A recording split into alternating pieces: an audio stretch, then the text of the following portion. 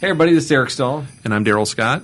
And this is the automotive podcast that brings you a special gift around this time each year. We're ready for Christmas with our self-indulgent show. Mm-hmm. I've got the cheesecake. I've got the Yule log. No, I'm just kidding. I wish we actually had a cheese ball here. You a fan of those? No? Yeah, it's cheese. It's Midwestern. Yeah, you know I'm ready for anything like that. All right, on this episode of Throwing Wrenches Podcast, we are self-indulgent. And, you know, normally we're talking about movies, we're talking about music. But this year we're going to talk about Toyota trucks. And to do that, I brought along a special guest. Are you ready for this? Let's do it. Let's introduce. I brought along Mr. Mike Fort. Welcome, Mike. Thank you.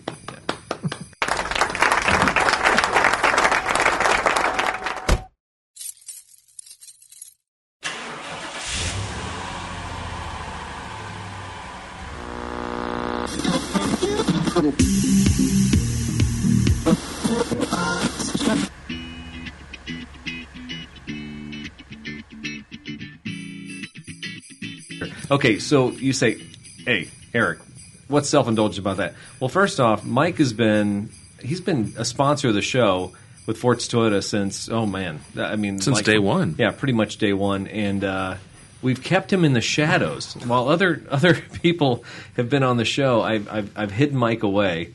And so now it's self-indulgent for me to roll him out.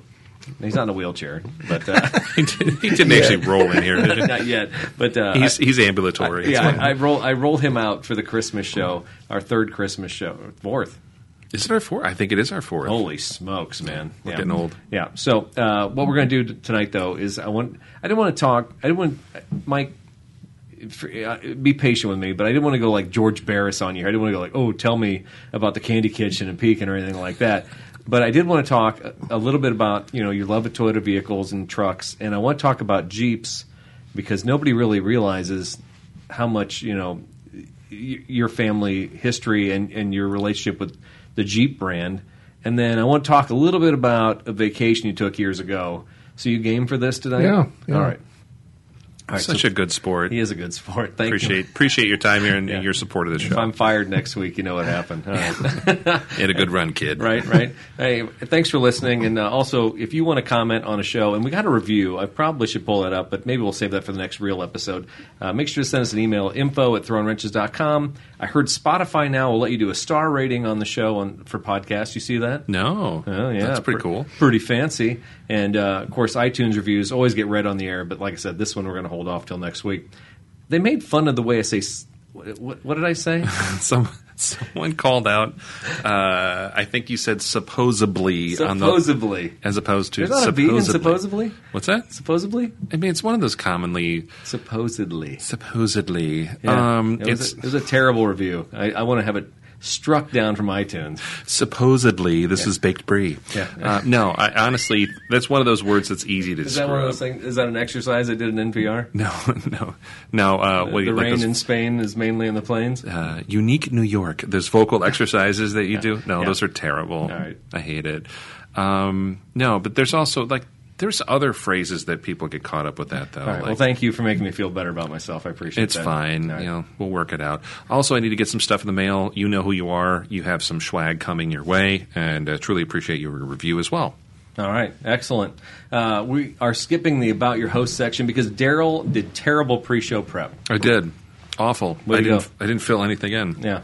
And we're not going to talk about our sponsors. Of course, when I'm sitting here, and of course, everybody knows who Gabe Casey is, so we're not even going to charge the sponsors for this episode. Shout out to 309 Arena. Yeah, anyway.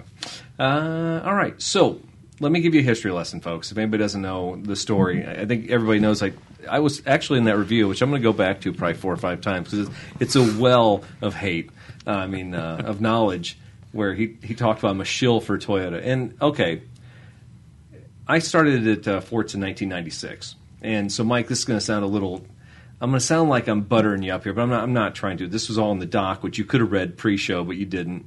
I would have read it if you sent it to me. You have a sent date timestamp on that? Uh-oh. I lost a mic. Did you? Or I lost a headphone. Oh, no, it's okay, there we go. There we go. Right. Just a little short. No, I did send it, but he didn't see it. But anyway, so I'm going to talk a little bit about Don't make Mike This came laugh. up That earlier was all- tonight, folks. For the folks at home, That was also, yeah. I think listen- the beers help. Yeah. Anyway, it's a Christmas show. I thought about just doing a beer report for the Christmas show. Maybe next year we'll do a beer report. we could. Yeah, there you go. But is the self-indulgent aspect of this, I want to talk about. I came to Fort's in 1996, and my dad had sold Toyotas, and my uncle had worked for Strickland, which was a dealership in Bloomington, years, oh God, when I was a kid in like the 80s, I'd go to Strickland Chevrolet, and they would let me borrow a car. I'd just like take off in a car when I was 16 or 17 and drive off. sounds dangerous. Oh my God! When I think about it, it's like insane. Like, oh, here's a Cavalier convertible and whatever, and I'd drive around town, and feel like king of the world in this little black convertible with my buddies, and they're like, that's so cool. Your uncle let you drive around, Didn't let me drive a Vet, thank God for that, because we drove like idiots in that Cavalier.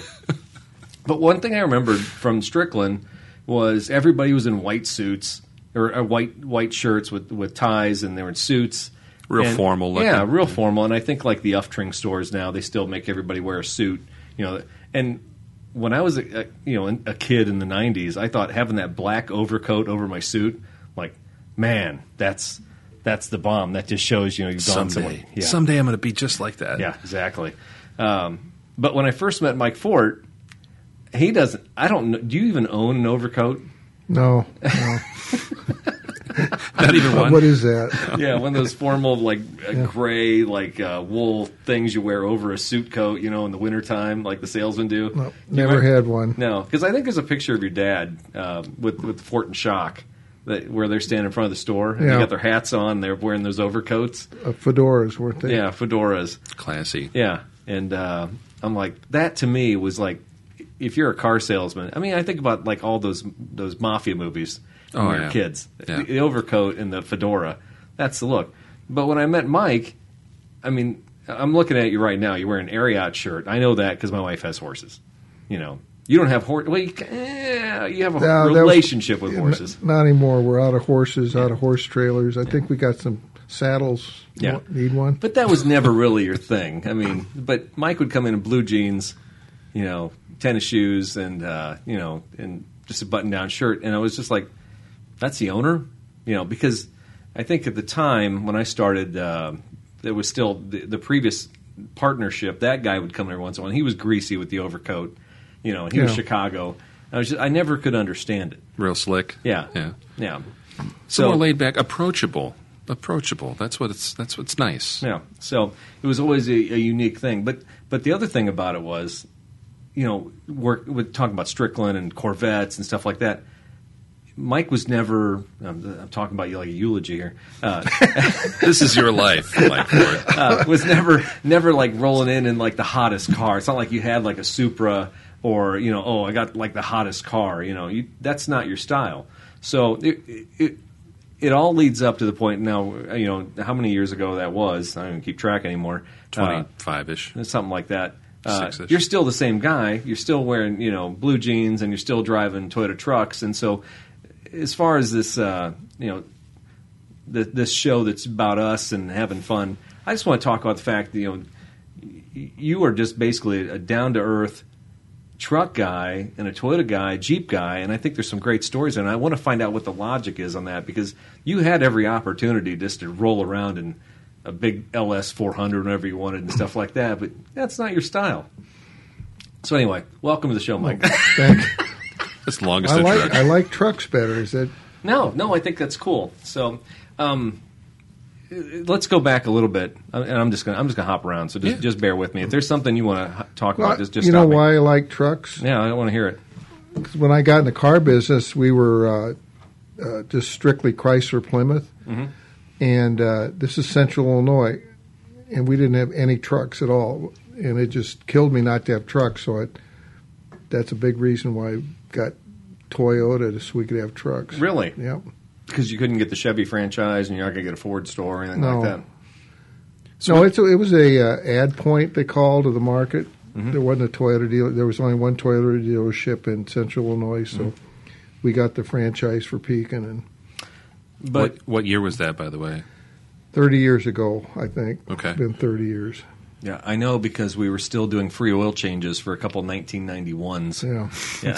Somebody rolls in a 91 Tercel. Yeah, we'll go ahead and change No, that. it was a Previa and a Camry. No, the Tercel's a car that, back then I think that when the Arab oil embargo was, we were selling big old Chryslers, and I looked at the Tercel, and they're getting the hottest car in the market, and I said, boy, I wish I was a Toyota dealer. So Seriously.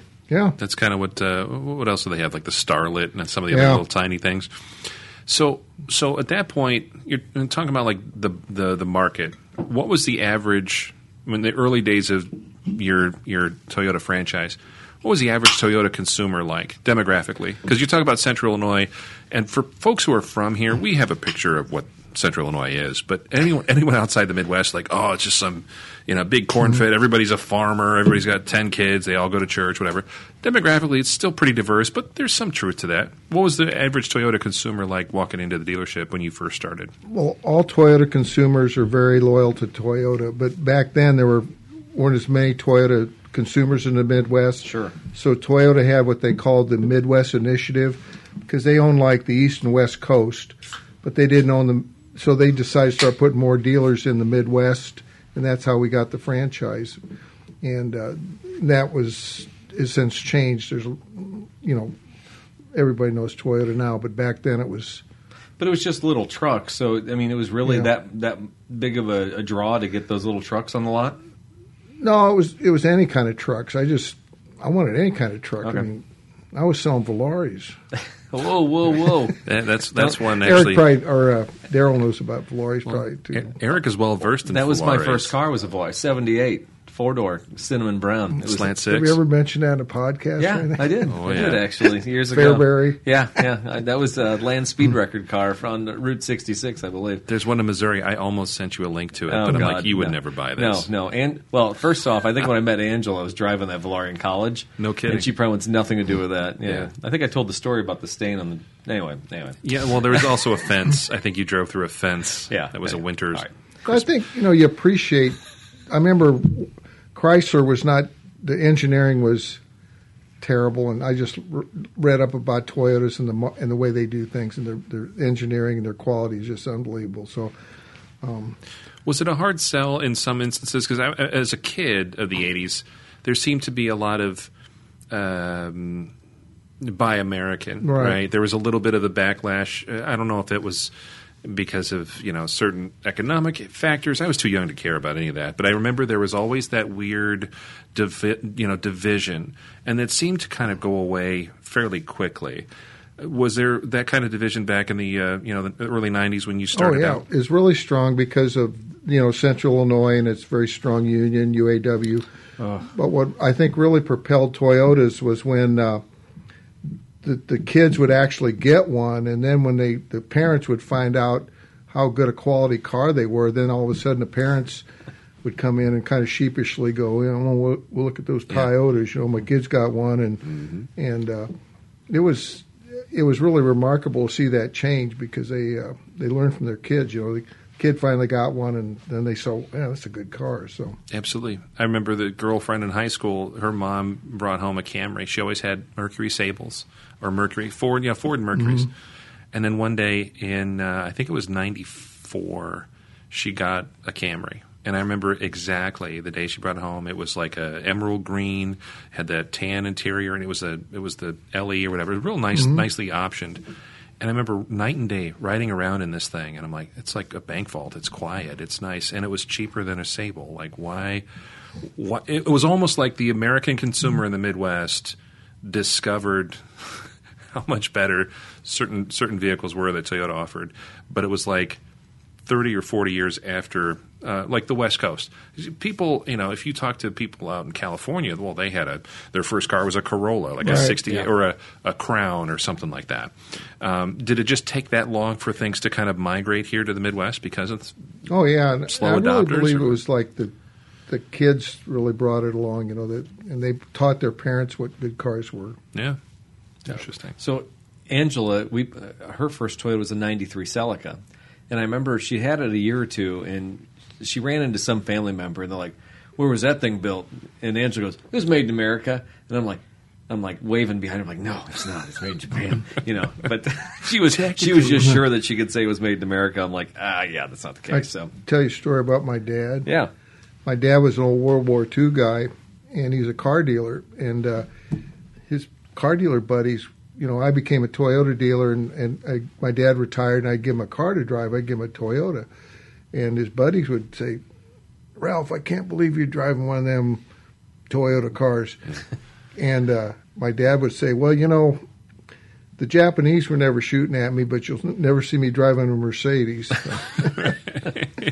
But he was a car guy. He knew good cars. And Sure. sure.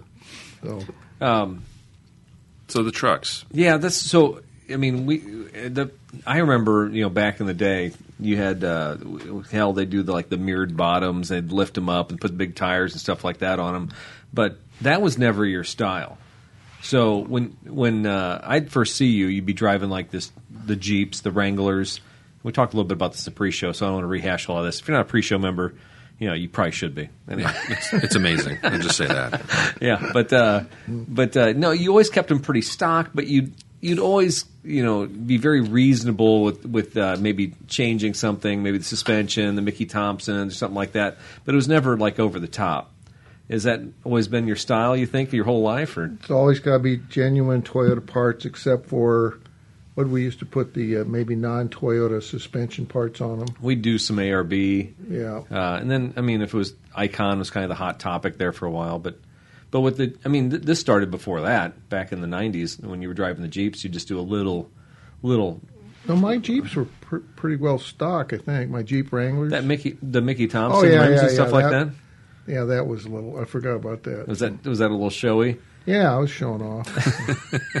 You have to. I didn't know Mickey Thompson from Rancho or any of that back then. I didn't know if there was something you saw that you're like, oh, I need to mimic that. No, I wish I'd have been that smart.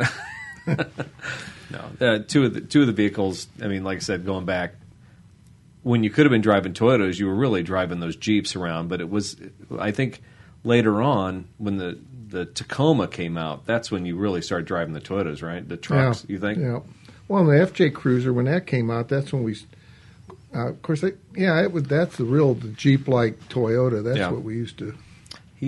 So you had the X Runner, or the S Runner? Yep. Had. No, I still have that. Yeah, I know.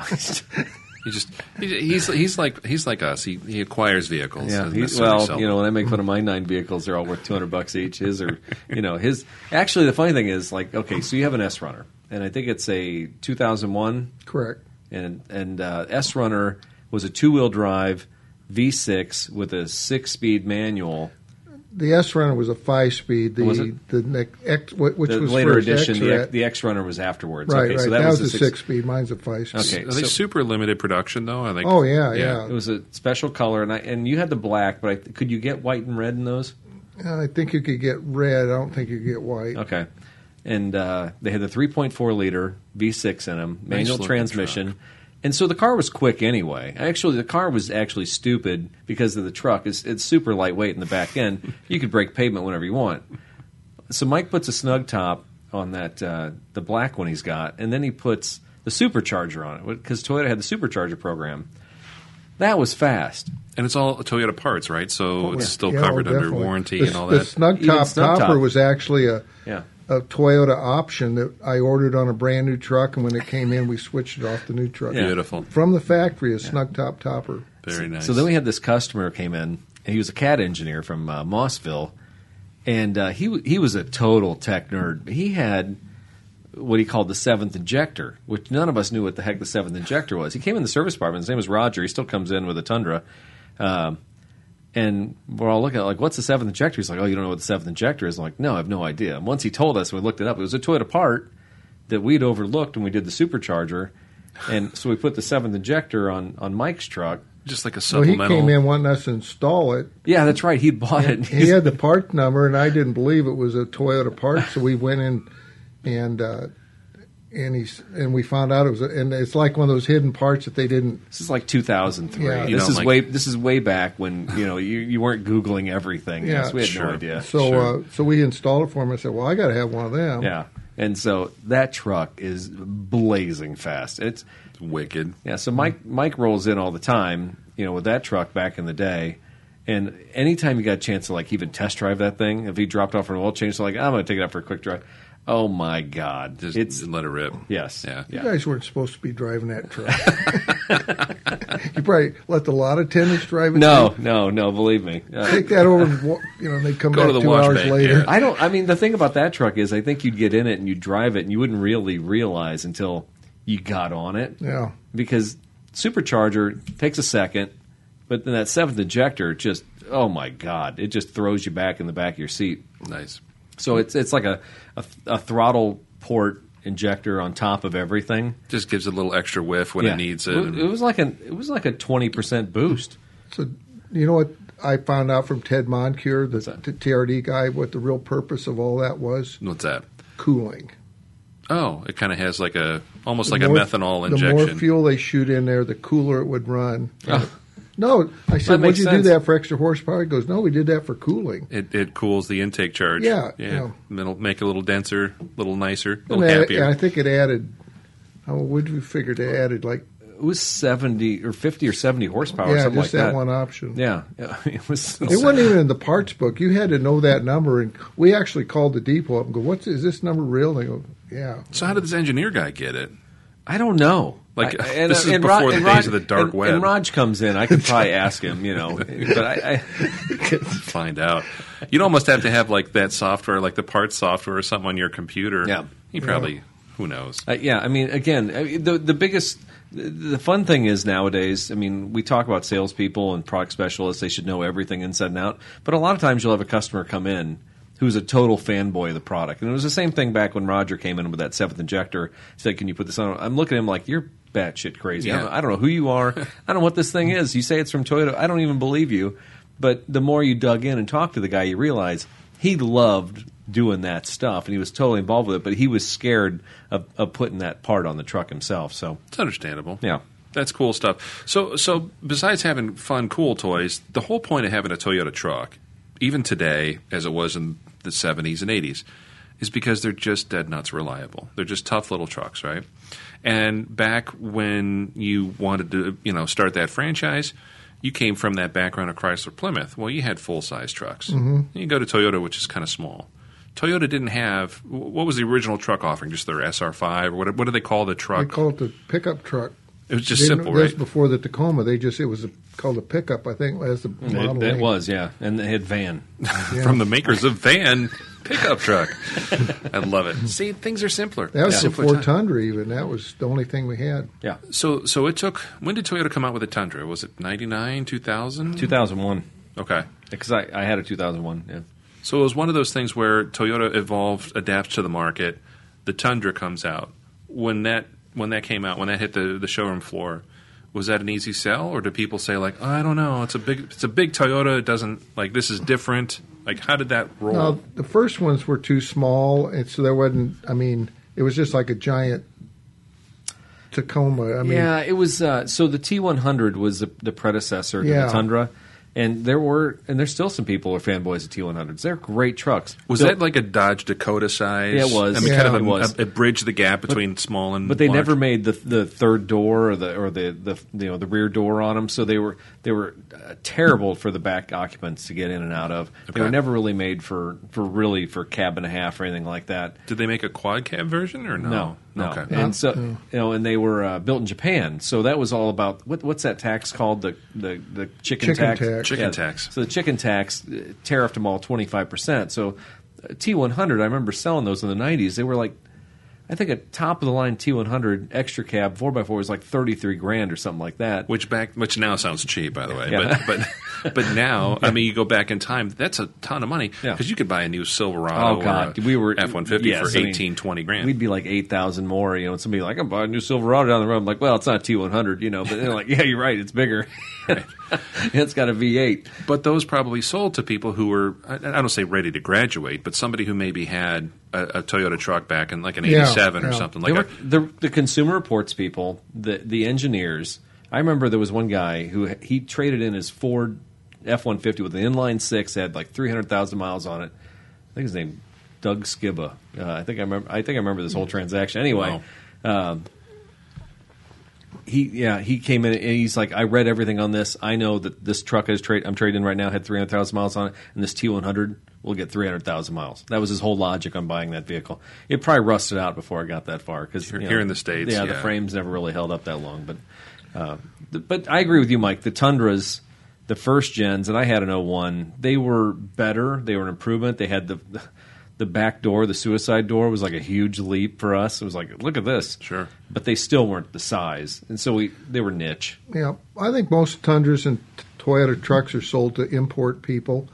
I mean, a Ford guy isn't going to come in and buy, other than the Tacoma. Now, that we own that, the compact truck sector. Sure. We own that. But full-size trucks, we've always been just a import person that wants a truck. They want a real truck, not like a Honda Ridgeline, but they want a real truck. So right. Full frame underneath. Full frame. Oh yeah, and our new trucks are even full box framed now. Nice.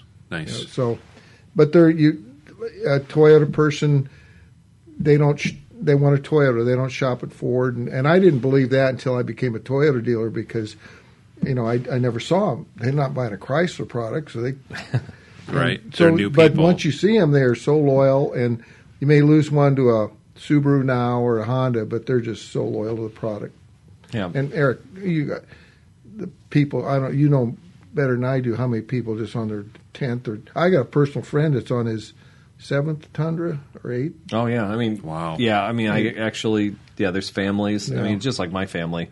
When we get together at Christmas, it's like Toyota-thon out there. Yeah. You look at the parking lot. And that's what, and I think the Subaru people are like that. But Sure. the nice thing about Toyota, and this is what we always come down to. Honda doesn't have trucks. Subaru doesn't have trucks. Nissan has a truck, but it's never been really as popular as the Tacoma. Right. So Toyota has that. If you're an import person and you want a truck, generally you're a Toyota person, right? That makes sense. Yeah. Yeah. So you kind of evolved a little bit with the brand. You grew with it and the different offerings. What was your daily? You obviously Tacomas. You kind of got your heart set on those, but I take it you've had some Land Cruisers, FJ Cruisers stuff over the years. Personally, I've had a sure, dude. Yeah, you named everything. Everyone. I always drive used cars. Literally, I never drove it. Do you ever remember me driving a new car? Maybe not. This Land Cruiser. The Heritage Edition. Yeah, and I'll be honest with you, in 2021, the first time in all the years I've known him, he actually took a new car and said, I'm keeping this one. Yeah. And my wife said I was nuts. My son said I'm nuts. And I said, I don't care. It's the last year for it, and I want one. And it's a beautiful rig, by the way. If anybody, even if you're not a Toyota person, you don't know that much about them, Google Land Cruiser Heritage Edition. But it wasn't my first one, Daryl. I've got a FJ40. I've got 3 of those. I've got what years? I've got an 81, an 82, and 83, which are really interesting because those were the final 3 years, and those are all American market FJ. They're not imports. You see so many now in the marketplace Latin came America. From South America, but the American ones were spec for the United States market. They had the missions. They all had disc brakes.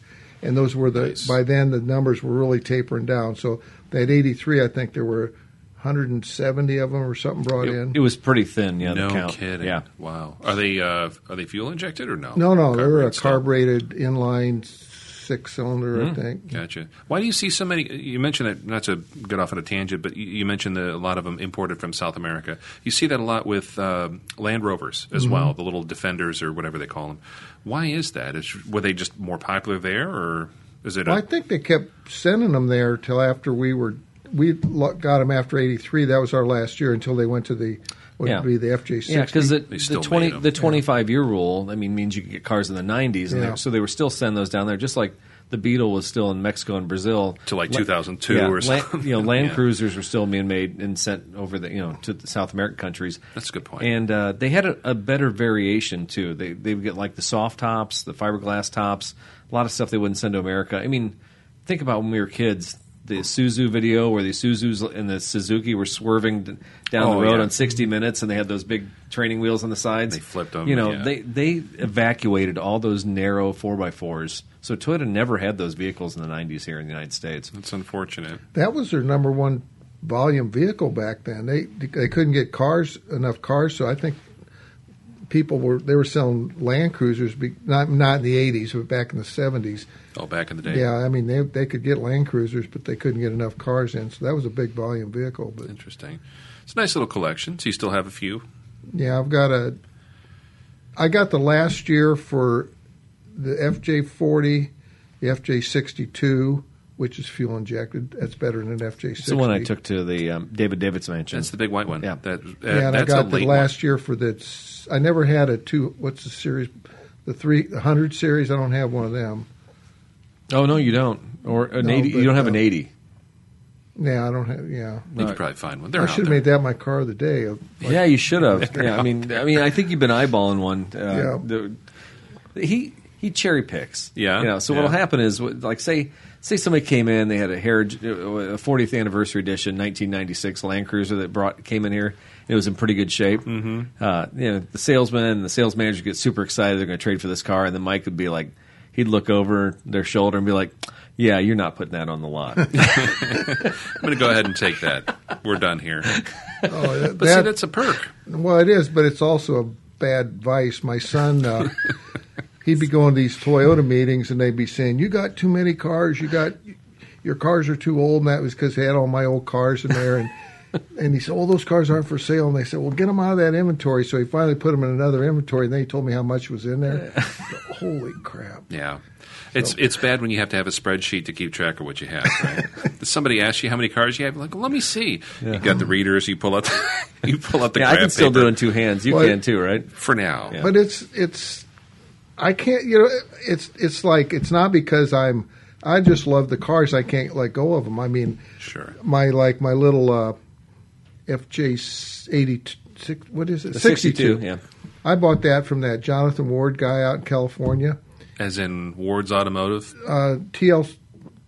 TLC, or Icon. Oh, the company that makes the really, Right. really, really cool. The mods, the resto mods. So Wow. he buys this car, and he was going to do his thing, which I think is a tragedy, where he pulls a Toyota engine out, puts a GM engine in it. Yeah. And Everything's a great LS motor. Ugh. Well, I understand his logic, and I understand Sure. why people want that, but I think it's sacrilegious to put a GM engine in a Toyota. So he buys this car, and it's got a cracked block. And he said it was there's a process when a cracked block, they fix a crack. What's it called? No, It's not MIG something. It's just no. They you can stitch it with something. Yeah, I forget what it's called. So he puts it on the internet or Instagram or something, and he says we don't want to screw with it. We don't want to fix the motor. We're so good, we can't have a product like that. So I buy the thing, and it was a good price. And it's a California car, not a spot of rust on it. And It's super clean. we Super brought clean. it back, and we Well, and I wouldn't say it's super clean. It's definitely been driven. It's got a few spots here and there. Somebody's touched it up and stuff like that. But it's rust that's free. patina, Eric. And that's what I was going to say. It's honest. The paint is Yeah. honest Yep. on that. Yeah. Yep. But we had our technician. We got an engine. We rebuilt the engine, and we pulled everything off and took the frame and had it powder coated. And that frame was the VIN, you can see the VIN through the powder coating. It's that clean. And it is beautiful to drive, and it's just It's a great ride. it's a California car with absolutely no rust. How many years ago did you buy that? Not that long ago. Gosh, Probably 4 or 5 years ago. no, it's It wasn't- probably been maybe 10. I don't No, it remember. hadn't been that long because it was after Trail Team's only been around for 6-7 years. So I think it's 5 years ago if I had to guess. So, but you're not buying these. Just to make it clear, like you're not acquiring these vehicles for like investment opportunity, right? It's one of those things that's nice to have if you ever have to sell it. But it's one of those where you're a fan of the vehicle, you appreciate what it is, and it's you called it a vice. Some people would agree, including my wife. But it's one of those things where you appreciate vehicles, you appreciate Right. the car, and if you have a good specimen like that, you're like, well, shoot. I'd like to have something like that here, because what do you say to folks who are? How do you justify that? how do you Mike? justify being in the car business and then not getting rid of some of these cars you've collected over the years? I can't let go of them. I mean, I think I need to sell some, and I look at them and which one are you going to sell, Mike? And I go, oh, I like that one. I want to sell that one. someday my kids are going to have to deal with it, and they're going to. I've heard that. By the way, I've heard that in the last year. I've heard I'm just going to keep buying stuff, and when I die, my kids will deal with it. You know, I've got a good friend who's got probably one of the finest Mopar muscle car collections in the country, and one day he's telling me he's starting to sell them, and I go, "Why are you selling them? I thought you'd never sell them." He goes, "Well, because the market's changing, all us old guys are dying, the kids don't want these cars." And he says, I'm afraid the market's going to be flooded with them, so I'm going to start selling them off. And the market's totally not done that, but it's just. Yeah. But I understand the logic. Guys your age, you like the cars that you like. Yeah, I'm a weirdo. You like old Plymouths. Anyway, total weirdo. But you know what I'm saying, that you like what you grew up with. I grew up in the cars in the 70s and that, so that's what I like. So. Yeah. And I like Toyotas. I've got. I just love the technology, and the ones I got they're kind of unusual. So. Absolutely. But not to run to Mike's defense, but I mean, isn't it kind of refreshing to know somebody in the car business who actually enjoys the cars? Exactly. I mean, this has been my biggest rub here lately. You know, when we do SCCA, and I'm like, where's Jim Shear? Where's Gary Uftring? Where are these guys?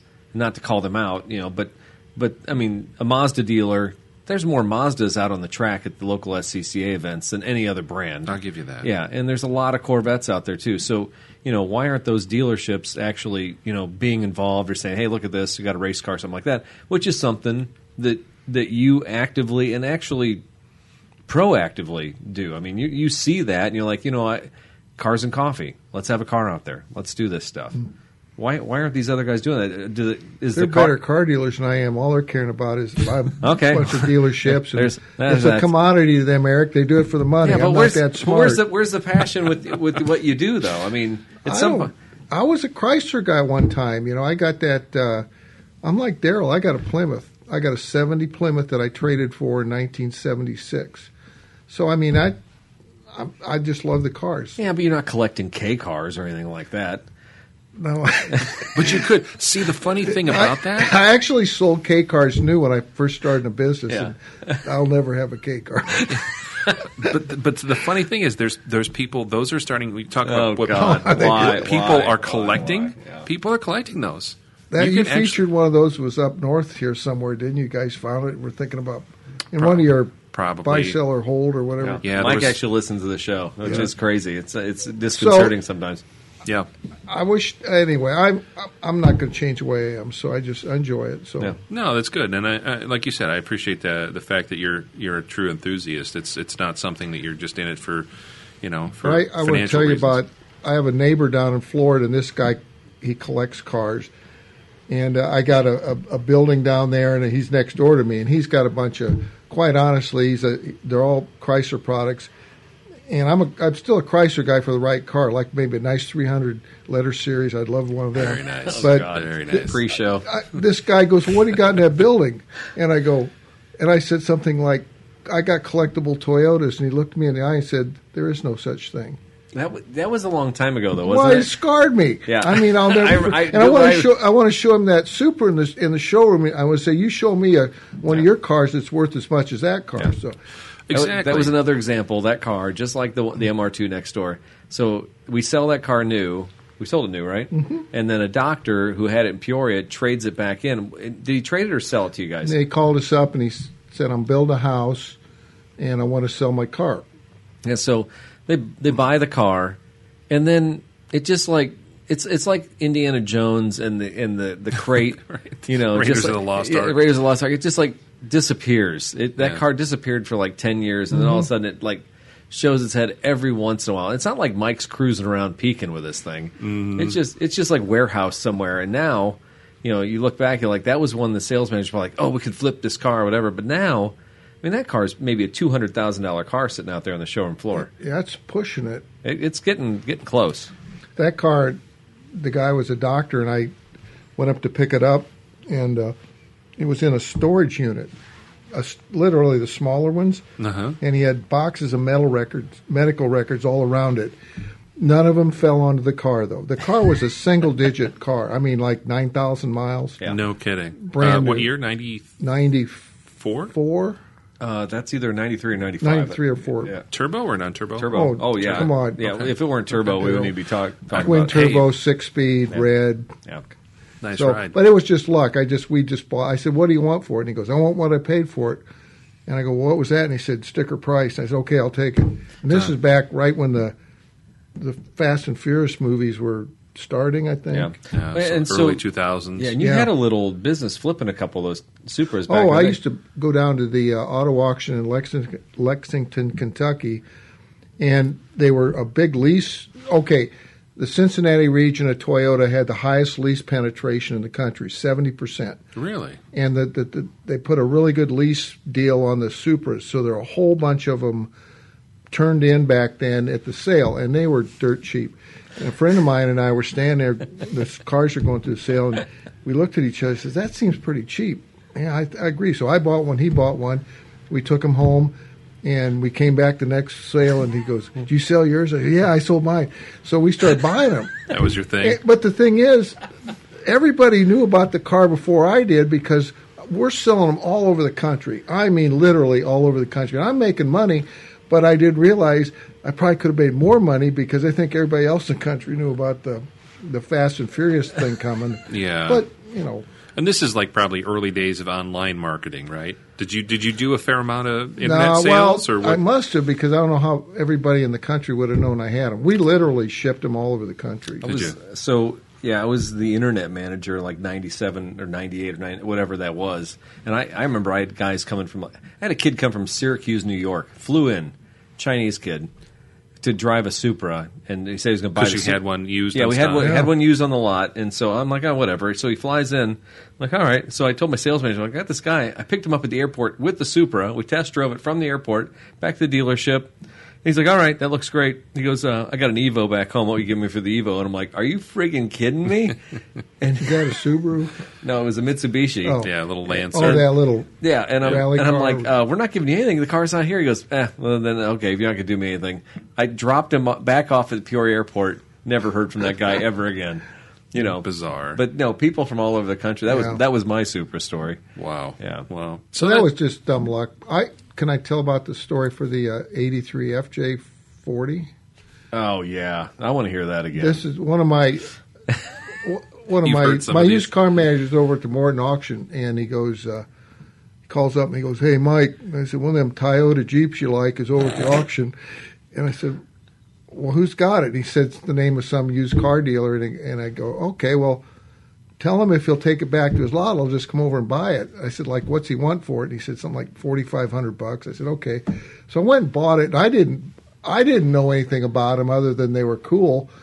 And then I find out it's the absolute last year for them, and this was years later. I find I've had that car for 30 years. It's been a while. Yeah. Quite a while.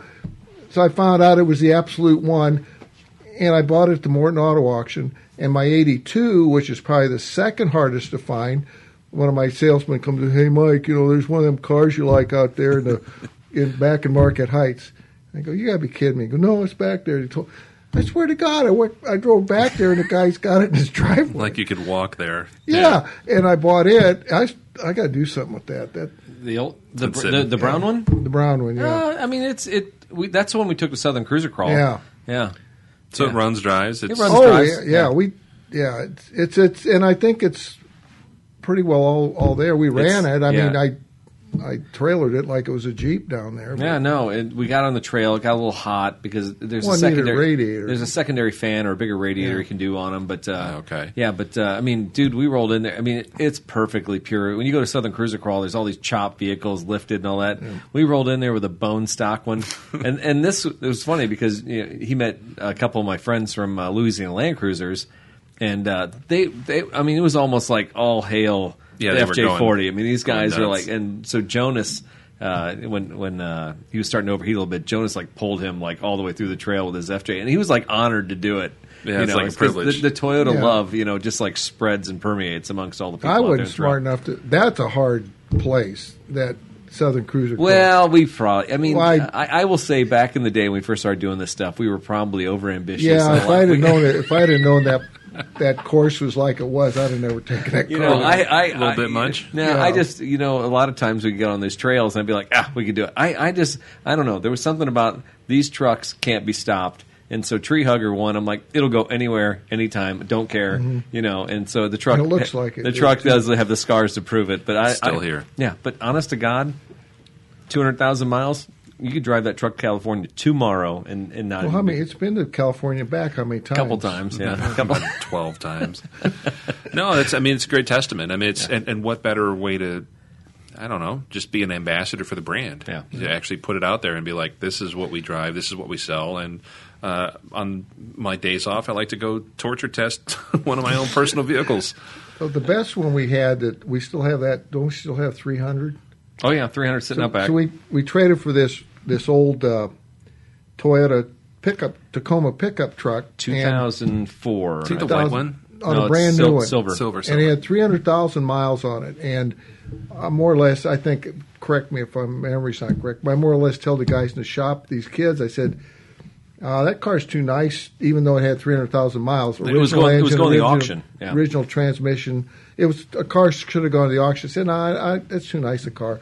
So I said, why don't you guys fix it up, do whatever you want, and then you guys can take it out and do these Shop off-road truck, things with yeah. us. So that car's been back and forth to California. That's kind of how the story went. Okay, so what actually happened was That's it was my version. it was sitting on the back row. It was going to the auction. It had 320,000 miles on it. And it was dead stock. Truck looked really good, but had a ton of miles on it. And I said something to Pat. I said, "What are you doing with that truck?" "Oh, we're taking the auction." I said, "What do you think you're gonna get?" "I don't know, a couple thousand." I'm like, man, that's a lot of truck for that kind of money. And then the previous year, I'd gone out with Mike to FJ Summit with another technician with an FJ, and a couple of the technicians were in the shop. Were like, man, they look like a lot of fun. So Mike said, you know what? If you guys fix that truck up, we'll make an expedition out of it, and we'll go to FJ Summit again. And so at that time, it was Cole and Drew and Travis, and those guys all put in all their sweat equity into it. And so we towed them out there. We camped out at KOA's, and they did Imogene Pass, Black Bear Pass. Oh, wow. They did all of the epic passes. And I can tell you, they still talk about that stuff. A couple of those guys were great out there. trip. Yeah, it was awesome. But that truck, did fine. yes. Well, you could read the blog post on FortstrailTeam.com, but there was a big major disaster in North Platte. But I won't even tonight. Well, tonight's not the night to talk about that. No, the truck broke down and they got it fixed. Is that Yes, the one? yes, And yes. this Toyota dealer there needed a special tool to fix it, and our techs were there. Got a local They welder got to it fix fixed it. up. Yep. And Nice. drove. And the thing that really amazed me about that truck was we'd go to the FJ Summit and we'd be standing around talking to people, and I'd be bragging on that truck. I'm bragging on Toyota.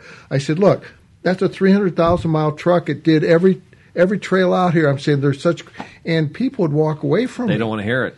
Because they just spent a whole bunch of money for their brand new trucks, $70,000, and this $2,000 truck just did everything theirs did. Just crushed and it. that wasn't my intent. My intent was to show them you did a good decision by buying that truck. That's how good they are. Yeah. And then the light bulb went on. I said, Nobody, they don't care. They want the newest, the freshest. Right, right. Then that's the deal. Some people are like that, but that's what sells it. It's just like when the Land Rovers were doing all the Camel Trophy stuff with stock, basically stock vehicles.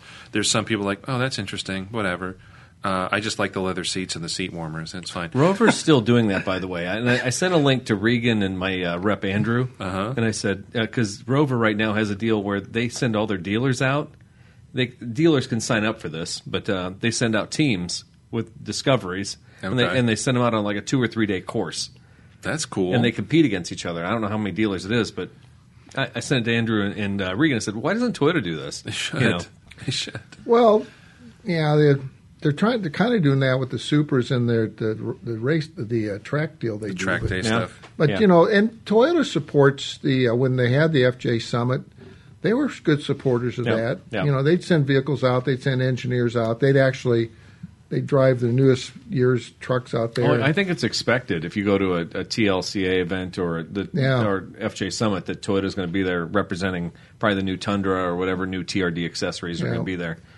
It's Yeah. exciting, and it's fun when the manufacturer does support that stuff because it You know, certain people that's going to be a lure into the showroom. Others, it's like they could care less. They're just going to buy the same, the newer version of what version car they have or truck they have. But for folks that are enthusiasts, and it's good to see a lot of brands have kind of stepped away from that, it seems. And that seems like it ebbs and flows too. I remember, famously like GM and Ford and others pulled out of quote unquote racing at certain intervals. But it's nice to see, at least locally, when you go to a Cars and Coffee, you go to a local SCCA event, something like that, you always see a Forts vehicle out there, and that's nice to see. Eric used to. You correct me again if you want. I felt he was. I'll jump right in. He said, "Well, I don't know if we're getting a return for this. I don't know if this is." I said, "I don't care. I mean, we're having fun. I think it's good for the employees. Like you say, these young guys that went out with us, they still talk about it. And we just hired a new tech that he went with us one time, enjoyed it. He went to work somewhere else, and I met him." And he said, I'd really kind of like to go back to work for you. I said, go see Eric tomorrow. And he's working now. So, I mean, awesome. It's just, and we didn't, we don't sit down and go, let's do this, and maybe we'll hire people. We just did it because we enjoyed doing it. Yeah. And I said, if good comes from it, fine. If it doesn't, who cares? I don't care. Well, you believe in the product. Yeah. There's a difference, too, between somebody who just, this is the product we sell and service, versus we believe in this product. We also happen to, sponsor these events. And we can service your Corolla or whatever. Well, the SCCA, it was. I think I told the story earlier in the year, but it was. I told Jason Daly, I'm like, I'm not going to race today. I'm just going to help out. I'm a volunteer on the course, and I'll race on Sunday. I don't need to drive both days. And he looked at me. He goes, people want to see those Toyotas on the course. So if you're going to be here today, you're going to race that damn car. And I'm like, okay, well, if I have to, I have to. Hey, did I tell you we earned a new a 5-speed. 2022 86 on the allocation. No, the new one. It looks like a baby Supra. Oh. What nice. color? What color do you want it to be? I don't know. I just wondered. Blue. Oh. I like that green. I like that green, the special edition. The Hakuna. Hakone edition. Yeah, I liked it too. But you guys had one. Yeah. We did. Yeah. With the gold wheels. Yeah, I liked it too. But Regan had a great philosophy on that. He's What's like, that? Toyota comes out with special editions when cars aren't selling. And the Hakona was one of those that they probably did. That's when I went to the dealer meeting and saw that new 86, which is radically different than that, is a baby Supra. It looks like a Supra. Good. And you know what these guys have done with that? We don't have an 86. We have an FRS. It's FRS, essentially the same thing. I mean, that would be honest. Which would you rather drive, the Supra or the 80s? Or this, I don't know anymore. I think honest to God, I think the 86. I'm sorry, the FRS, when you know what you're doing and you're on it, is so much fun. But if you want to compete with the top 10 guys, big dogs. You need to be in the Supra. You have to be in the Supra. So. You got to feel for Eric. He's got to decide between the Supra, the FRS, Tree Hugger version. What are we on, 3 now? Yeah, 3. Yeah, 3. It's tough. It's tough. It's tough to be him. Yeah. Where's Tree Hugger 2, Eric? Yeah, it's out back. It wasn't my fault. Well, we should get it inside. It's not. We need to drag it and put it in. It's taped over. We got no rain getting in it. Anyway, there's stories there. Yeah. Sorry, I didn't mean to No, it's good bring stuff. up something. No, as a matter of fact, because I had the Celica, and I love the Celica to death. And my daughter still says she wishes I had the Celica. But it got to the Red Mist. But it got to the point where she was driving the Celica, but then when she went to school, she wasn't driving it. And just like this conversation about Jason saying you need to drive one of those Forts cars because they're striped and you're a sponsor.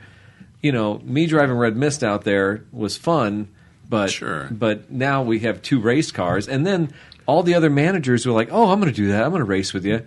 They don't show up, so then it's my job to actually be there. Well, you know what? People are glad you do that, though, because it does. It incentivizes it, and there's nothing better than seeing. We've talked about this on the show with Dean and other people who race. I'd say competitively, but also just as a hobby. There's nothing better than getting the most amount of money out of your car. You can buy a new GR Supra, and you can drive it to work 5 days a week. Go to the grocery store, pick the kids up from school. Great, wonderful. Or you can actually get what that car is designed to do. Take it out on a road course on a weekend and have a ball. And to me, that's the better value. Yeah. There's no fun in driving something like that, the speed limit on the way to and from work. Put it to its paces, enjoy it, and sharpen up your driving skills. Yeah. And that's seeing something like that painted up in the Forts livery. That's the Fort's- motivator. The Fort's livery. I like that. I like that too. Okay. That's the motivator. It is cool that there's more Toyotas showing up at those events now. I mean, Yeah. there was zero back in the day. When I showed up at that Celica the first couple times, Pat showed up with the blue FRS. Yeah. You know, we were like the only Toyotas out there, and now you're starting to see more and more bleed out there. So it's a lot of fun. There's like 4 or 5 FRSs and BRZs and stuff. That's So, cool. Yeah, it's ticking But up. it was all done just. You're not. I mean, if it's good for business, it's a bonus. I mean, It's organic. We enjoy doing it. We're so. organic. All right, so we're 55 minutes into this conversation, believe it or not. And the only thing I want to talk about, there was only one thing I want to talk about. That was it. You know, and maybe the story will be 5 minutes, hopefully not. But, okay, there's a story that I'd heard for years about how you went out to Rubicon with the whole family and then dropped a Jeep off. You're like, screw it, it's broke, I'm out of here. So what I want to know is, I mean, I take my family across the country all the time. We do vacations, stuff like that. But I mean, first off, taking a trip out to California, thinking I'm going to take a vehicle and do Rubicon, I mean, that seems like super ambitious. So I want to hear a little bit about the thought process. How And come then, all your stories illustrate how irresponsible I am? Hey, is he I cherry mean, first picking? off, I know your wife, so I can't believe she would let you do anything totally irresponsible.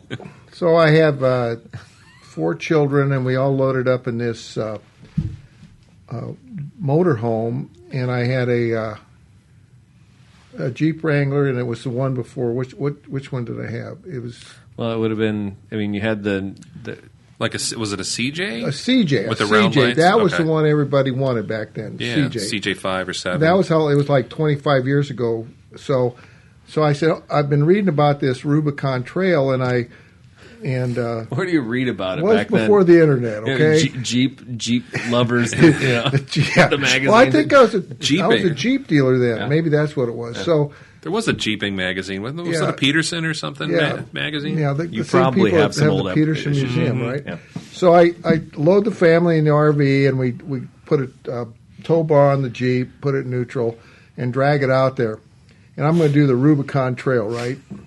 And you got And like I think it was a a- truck camper on is that what you had like your Arctic Fox you have now? Is that what you did? No, I had a big Class A motorhome. Oh, no yeah. way. Okay. Oh yeah, the big 4 kids in the RV. Oh my The God. Winnebago, the Yeah, Uncle Eddie. Winnebago. Yeah.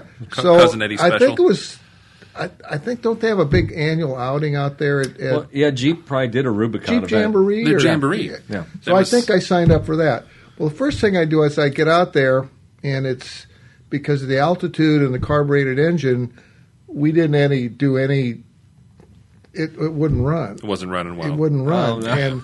and then I think I don't know if I took it somewhere to get it fixed. Everybody go, oh, dude, you got to change it. You know the altitude up here. I go, Change your jet, change your mixture, change it. Yeah, you're like, Yeah, whatever. well, I just unloaded this off the trailer. Yeah, like I don't do tools, so it's not like I'm going to get out my tools and fix it because I don't do that. So I'm not being a snob, but it's just I never did, and that's why I have car dealerships that have people that do that. You got people for that, right? got people. Right. See my people, right? That sounds, That's fine. You're elitist. We understand. No, so we get out there, and I don't even remember if I did or not. So now we say, okay, and my brother lived in Anchorage, still does. So let's go up and see Pat. So we do the Alaska Highway. Oh, my Ooh, God. Beautiful. And I learned something other than just, I'll finish the Jeep story first. So we get to, and it was a comedy, it was a whole weird experience all the way up there. So finally I get to Whitehorse, Yukon, and the tow bar breaks. And I said, to hell with it. I'll just leave it here. So I at a garage or gas station, I don't know where. So I get to, we finally get up to Alaska, and my Jeep's and I'm not driving back. Is it California? No, I'm leaving the RV at my brother's house, and then my older boys flew back because they had to go to high school, and my wife and my daughter, my youngest son, we took one of them inland passage small ship tours, which is really cool. And we ended up in Seattle, and I think we flew home from there. I don't remember. So I left this thing in the RV, and so my brothers. You left the RV too. Well, in Alaska. So my dad and mom and a couple flew out there to see my brother, and they drove the RV back. Okay. So my brother's standing there. He goes, "What about the Jeep in Whitehorse. I said, well, if you want it, you go get it. You can have it. And I gave it to my brother. That's a great story. So when you got to California, just to back up a little bit, did you ever actually drive to the Rubicon Trail? I don't think I did because it wouldn't run. The thing wouldn't run right. No, it wouldn't run. I knew enough to know I was going off road to think. This is a guy that dragged his with the kids in the back, and they're like, "Dad, get it started." I don't know. I don't think I planned on taking them on. I don't know what I was. That's my way I do things. That's how well I plan. The whole vacation was a blur, Eric. I just tried to repress that memory. Years ago, but Did they have a TV or a movie series like this, like Family Vacation? Yeah, that's what right. But I did learn one thing. What's that, Mike? Thank you. Thank you. I fell in love with pickup truck campers. And, the little drop-in. Oh my God! Yeah. Everybody on the Alcan had a pickup truck camper. I'm driving this big old motorhome, which was so I catching told every my crosswind. wife. I said yes, and they get filthy because they're all gravel roads, right? So I told my wife, I said, we're going to get one of them pickup trucks. When the kids are gone, we're going to go do that again. Oh yeah, sure you are. So I'm on my third pickup truck camper now, and I swear maybe this summer I'll go do it. You might do it? I'd like to, yeah. You gonna go get that Jeep that your brother No, stole? he can have it.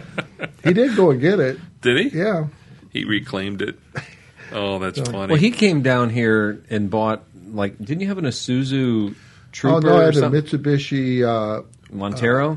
An old style it was Montero? like a little, the little original Montero, which was No. Those were it neat. was you remember when Chrysler had an arrangement with Mitsubishi Yeah. and we sold the Colt, and we had the that was my second car, by the way. I think the little R version of Mitsubishi. The Dodge Raider. Yeah, that's what it was. Is that what he bought, a It was Raider? Dodge Okay, 'cause Raider. I think I got shoved with him as the salesman. That's how I met your brother. I did but that was a treat, transaction. wasn't it? That's a TV show, isn't it? How I Met Your Brother. But he had that car forever. He still may have. He put a snowplow on it and plowed his drive. So It'd be a great vehicle for that. Oh, it is. Yeah, I bet he might still have it. It seems to be like Alaska and the Pacific Northwest. Even though they get snow and rain and all that stuff, cars seem to survive better out there. I don't know what it's all about. Salt, no salt. It might be. Yeah. But when you think the rain and stuff would kill it? No, the salt really invades the clear coat and the paint. That's what kills them. Yeah, so you can have as much water as you want, but once the salt gets in there, it's screwed. Yeah, I've seen some really cool stuff for sale in Alaska on eBay and stuff. I'm like, there's no way. I have no way. You just got to do it fast, Mike. I'm just going to let you know. Sorry. It's like ripping a Band-Aid off. I didn't want to go on air with it. Oh yeah. Opening this mic. is the self-indulgent Christmas show, Okay. by the way. Yes. We're on the dessert now. We're on the dessert. You know what? Those people, they go buy cars in Portland, and then they or Seattle, and they have them shipped up. Because those Alaska, maybe it's different now, but those Alaska dealers would really gouge you. So it'd be cheaper to fly to Seattle or Portland and have it shipped up on those container ships. So, I wonder if they have an impact tax like Hawaii has or something I don't like know. Could.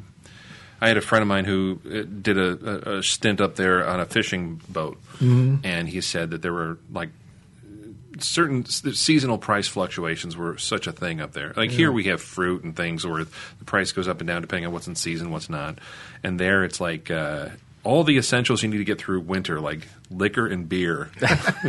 They're like, in the fall it starts to creeping up, and by the winter you don't care. You're just going to buy whatever just to get through it. that. Get a case of Crown just in October, and he's going to hold you till March. He was talking about guys that would get pallets of stuff delivered. I'm like, pallets for a factory? No, like a household. Just get a pallet of beer. Well, you got to stock up, I guess. Right. No, Alaska would be a great trip. I mean, that's bucket list stuff. But you made it up there, so you've done it. I'd like to do it again. Yeah. You should So do we a got a Fort- 20 group in. Pat's got a 20 group meeting in Banff. I don't know where that's at. Is that Canada? Yeah, That sounds it's Canada. Canadian. So I'm threatening to say, hey, we'll go do the Alaska There you go. thing, and then There we'll you go. stop in Banff on the way. You should. That's awesome. No, Trail team it up. No, Banff's a beautiful, beautiful place, and They've got a big national park up Yeah, there. yeah. don't they? So I go to my meetings, and of course I went to San Diego. And I'm not complaining. Nobody cared if you did. Well, no, I mean had I known what gas prices are going to be across the mountains, hey, dude, I would've- you're gonna. you're going to get to go to Dallas here next month, aren't you? Oh, yeah. I get to fly into the Dallas Airport Hotel. That's one of my favorite meetings. Fantastic. We don't have it in Banff? Or I'd rather have it in Banff in Banff. I'd have January? it in Banff all day long, and even in January, than to go to Dallas Airport Hotel. But it's an annual You ought to thing. do no, shut up, Mike. Don't say it. He's censoring himself. Yeah. Do a segment on 20 group meetings. Yeah, no, we could, Yeah. but no, everything that's said in the 20 group is locked in the 20 group. We can't Right, talk it's like about Fight it. Club. Yeah, something like that. Yeah. We don't speak of it. Anyway, what was I going to say? Anyway, no, 20 group's not bad. I went to San Diego, and I would have changed my mind had I known what gas prices were going to be. But it is what it is. But yeah, the owners get the cool ones. Costa Rica. Dude, Banff. no, wait a minute. They're on the same level exactly. Costa Rica, You know, Banff. when they started doing that, I quit going. Okay. Not that it's just like No, I don't- Here's you're- how you go to a meeting and you're spending all day long in a meeting in the most beautiful place in the world. And your wife's out at the pool, or she's shopping, or whatever. Right. And Yeah. so, what's the point of this? We might as well be in an airport hotel somewhere. It's Yeah. a business trip. Yeah. You're Yeah. supposed to be No, doing you're better business. off in a room with no windows. Yeah. I mean, I think one time we had a meeting in Miami, and there was like windows everywhere. I'm It was like, the worst. this is horrible. Yeah. Yeah. Because it's like you're a kid in high school again. You're just staring out across the street, not paying attention to the chemistry lesson you're supposed to be learning. Smoke break. Everyone can go outside and look outside at the beach. They all get out there on their cell phone, call back the dealership. Yeah. Silly cars. What's going on? So Anyway, any of our group turned all young people, which Pat, it's good for him. It's his group now, and he's invited me to go. And I said, do I have to go to the meetings? He said, no. They just like to see you. You can go to the dinners and that. And I said, okay, I'll go. yeah, Not that I couldn't learn anything, but no. Been there, done that. I don't care. He'd be teaching. Yeah. Yeah. that's what I have Eric and Pat for. There you go. That's right. You got people for that. So the Rubicon Trail. All right. So I was really Sorry. hoping you were going to say that the front wheels of the Jeep had touched the trail, I- and you got a little gnarly, and you're like, I don't even know why I'm here, and then you like headed out, but you never even made it that far. No, you know what I learned What's that, from Mike? that trip more than anything is now when I go on these trips, I go prepared. I Yeah. take Eric, who knows how to do everything. We take a technician who knows how to fix stuff, Smart. and I just drive. And I said, "What do you guys want me to do?" And just sit there, Bring a mess kit. bring a mess kit. Scout motto: be prepared. Yeah. So, Yeah, it's a good motto. Yeah. but I'm, I just. I think it's a great. Oh, we have, and the best thing Eric does is he's bring so many customers that he's taught how to, or they've learned how to off road like that, and I mean, really, it's an unbelievable experience. I mean, the group, the people he's met, and I'll never forget those guys down at that Southern Cruiser Crawl. And well, the first time we went, I kind of threw Eric under the bus. He didn't show up. No, didn't I make an excuse to come a day late? Oh yeah, I'll never forget that. But Yeah, it I'll was- be there it was- tomorrow. It was the best thing you ever did. Yeah, really. so I was so pissed. So I don't remember the excuse anymore, but Eric had to go first. So by the time I got there, he knew everybody. And what okay. great people! You still see. Oh them. yeah, no, Jonas, So who I we're talked all- about earlier, yeah, and Kevin Brown. All So those he guys. broke all the ice, and I just walk in and said, "Hey, Yeah. Mike, come over here, meet these guys." Pretty from good deal. Louisiana. Yeah. Oh, I'm going to tell you though, because we'd met a couple people out at FJ Summit. And they're like, "Oh, you should come to Southern Cruiser Crawl. It's the best event in the rest of the country." I'm like, "All right, that sounds pretty great, Mike. Let's sign up for it." So we signed up for it, and then it's just me and him going down to we're going to stay at the KOA, and we're going to go to this event at this off-road park in Hot Springs, Arkansas. I don't know anybody. I'm on the road. I'm like down to St. Louis. Mike's like, I'm not going to make it till tomorrow. I'm like, Oh, you, man. you MF. At a business meeting, I Mike think. Ford, Mike Ford, you. But you know what? That gives you an opportunity to It did- network and to No, what happened, and again, you Overcome can read, your fear. You can read the story on Ford's trail team. I literally picked some guys up walking down the road who'd flipped their truck earlier that day. Started driving them back to the main clubhouse, and I ran into a train of Louisiana Land Cruiser FJs, and I said, "Hey, you guys got a winch?" And Kevin Brown was the first guy in the list or on the group, and he goes, "Yeah, what's up?" And I said, "These guys, they flipped their truck." And so 8 guys from Louisiana Land Cruisers just head up there with me, And we go and we recover the truck, and then at that point, I'm like, "Can I hang out with you guys? I don't know anybody." Like, let me get this guy a beer. And so Kevin even, he talks about it, and Jason Hodges, another guy, like, we didn't know who you were, but you could keep up with everybody else. And there was a couple of guys who were kind of whining and crying all day, but you were like, you're one of us. Oh, yeah. And so next thing you know, I'm like, Mike shows up. I'm like, we're hanging with these guys over here. Yeah. This is our crew. Yeah. And then I've hung out with those guys about every time I get a chance. So nice. They had good food too. Oh, yeah, every time you go on a trail ride, a camp out, whatever, it's fun to watch. That's half the trip. The is food eating. pictures. But That's it's really what also I'm that- about. For people that have never done it, and the good thing about the FJ Summits, they were really good about, they'd have these organized rides. Initially, after a while, these guys, they just do their own thing. We right? poo-pooed it, yeah. But they'd show you, because I would be scared to death to go without knowing what I'm doing, but they help you through it. And then once but you get them over that hump, and then they want to come get a new truck, get a bigger truck, get a Land Cruiser, get a whatever. So. Now, for me, half the trip is the food. Yeah. So that's why I'm always posting food pictures. But my buddy Don and Mike's been there a couple times. I mean, that was the first time we were out on Mojave Road. Yeah. Oh God, wind was blowing. It was spring. It was cold out. It was cold. The winds were 50 miles an hour that night. We found this great little camp spot by a tree in the middle of nowhere. How did we find that, Eric? Remember that old dude? We were. Oh yeah, that's right. We ran into the guy who lived out in that area, and he said, "There's a spot over there." Yeah, we were on this highway, and because not really, it was a dirt road. Yeah, dirt. But back then, I mean, the Mojave Road's like a super highway. Now there's so many people doing it. Yeah. But back then, you kind of had to get to the posted campgrounds to get a spot. But we run into this old guy on the road, and remember he had this old pickup truck, and he's an older man, and he's wearing perfectly pressed, kind of faded blue jeans and a cowboy hat and a nice shirt. But it's all, and he was, "Well, you guys, you lost or what are you doing?" And he said, "No, we're just trying to find a place to camp." And he said, "Go down that road there and turn left and go down there." And the neatest place, there was a tree, there was a fire pit, everything was there. And there was a bathroom within walking distance, a pit toilet. I forgot about that. That's everything you need. And so the wind's blowing, just howling, and we're all like men. We're like, oh, we bought a tray of ribeyes. Like, we're going to eat ribeyes on the trail today. And God, the wind's blowing beat hell, and I don't know how the hell we're going to cook these things. So we built like a wall with all of our stuff, to keep the fire like at least going straight up in the air. Windbreak, yeah. Yeah, and then we ended up cooking steaks in my Dutch ovens. I had two Dutch. This is how prepared I was back in the day. I had two Dutch ovens with me, not just one. Man. Yeah, and we cooked the steaks in the Dutch ovens with the coals, and then I said to the guys, "All right, get your mess kits." And they're like, "Mess kits," and so they all. If they shoved a steak in them and just like a stick and ate them off of the pole, that's how they were eating. Those kids did. Yeah. And how many emails did you send out telling everybody what to bring?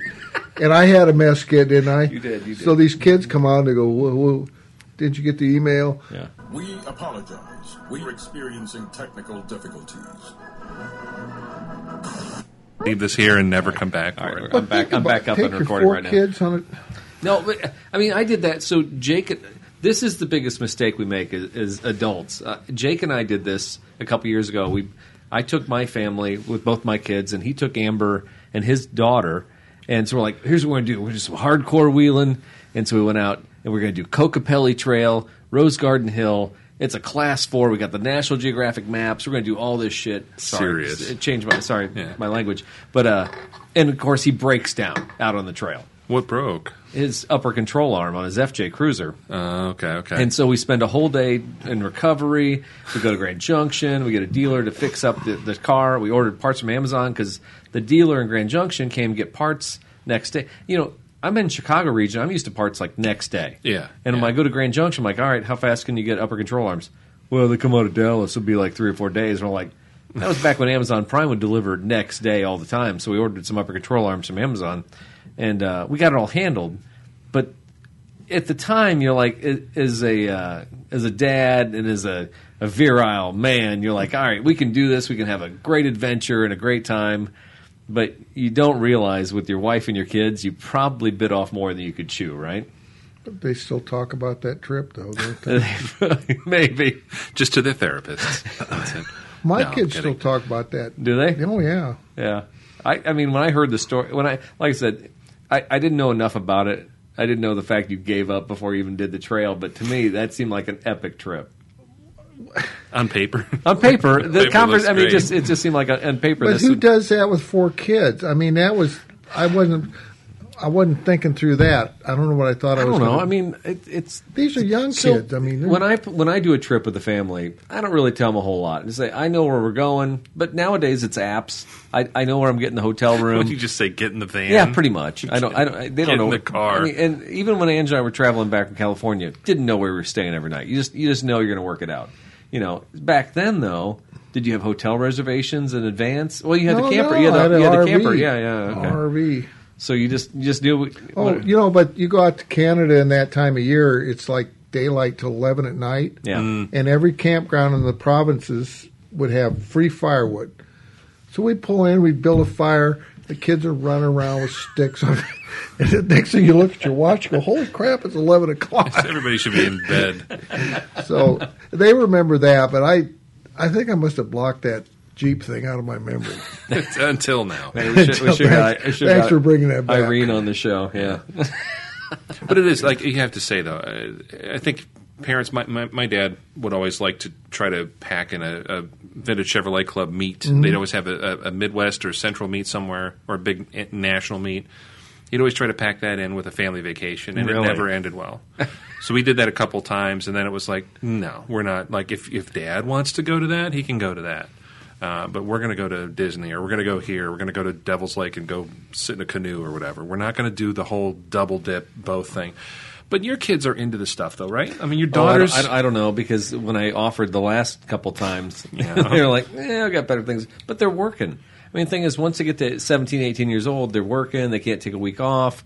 You know, it is what it is. I think Yeah. actually, and your kids were pretty young back then, that's the time when you have to do it, because by the time they turn into teenagers, they're not trapped anymore. Yeah. You know, or they have, what are those called? Responsibilities. Yeah, right. No, there's no. Well, see, but you did that, and you're in the used car or the old car hobby like your dad was, so it Yeah. must have affected you. It did. But the older I get, I don't do that. I mean, we don't have kids, but my wife and I, we did that once or twice, and it's like we can't take a week off work to hang around Yeah. and take fall tours. And I mean, it's fun. There's a lot of fun, but for us, it's more of a I can't take 5 days off to hang out and drive an old car for a week. I'll just have an That'll old come. car. Someday. But your kids, are they all enthusiasts? They all appreciate vehicles of different types, or I tried to give I tried to give them all my Barracuda convertible, and none of them want it. it's just not their thing? No, It's okay. I mean they're nobody's into cars other than Pat, and he's only like the Supra. He could care. Well, Certain ones he we're in probably the likes. business, so well, it's, he has the luxury also having the warehouse here. I mean, it'd be, the other kids, you know, they don't have. Only a couple of them are close. You know, your daughter Yeah. and Pat. So the other two, they're far away. So if they're going to take a car like that, they're going to have to house it and all that stuff. You know, it's here. It's a lot easier, obviously. they don't have any interest at all. That's why one kid got in the car business. The other three are doing other things because they could care less. So. Sure.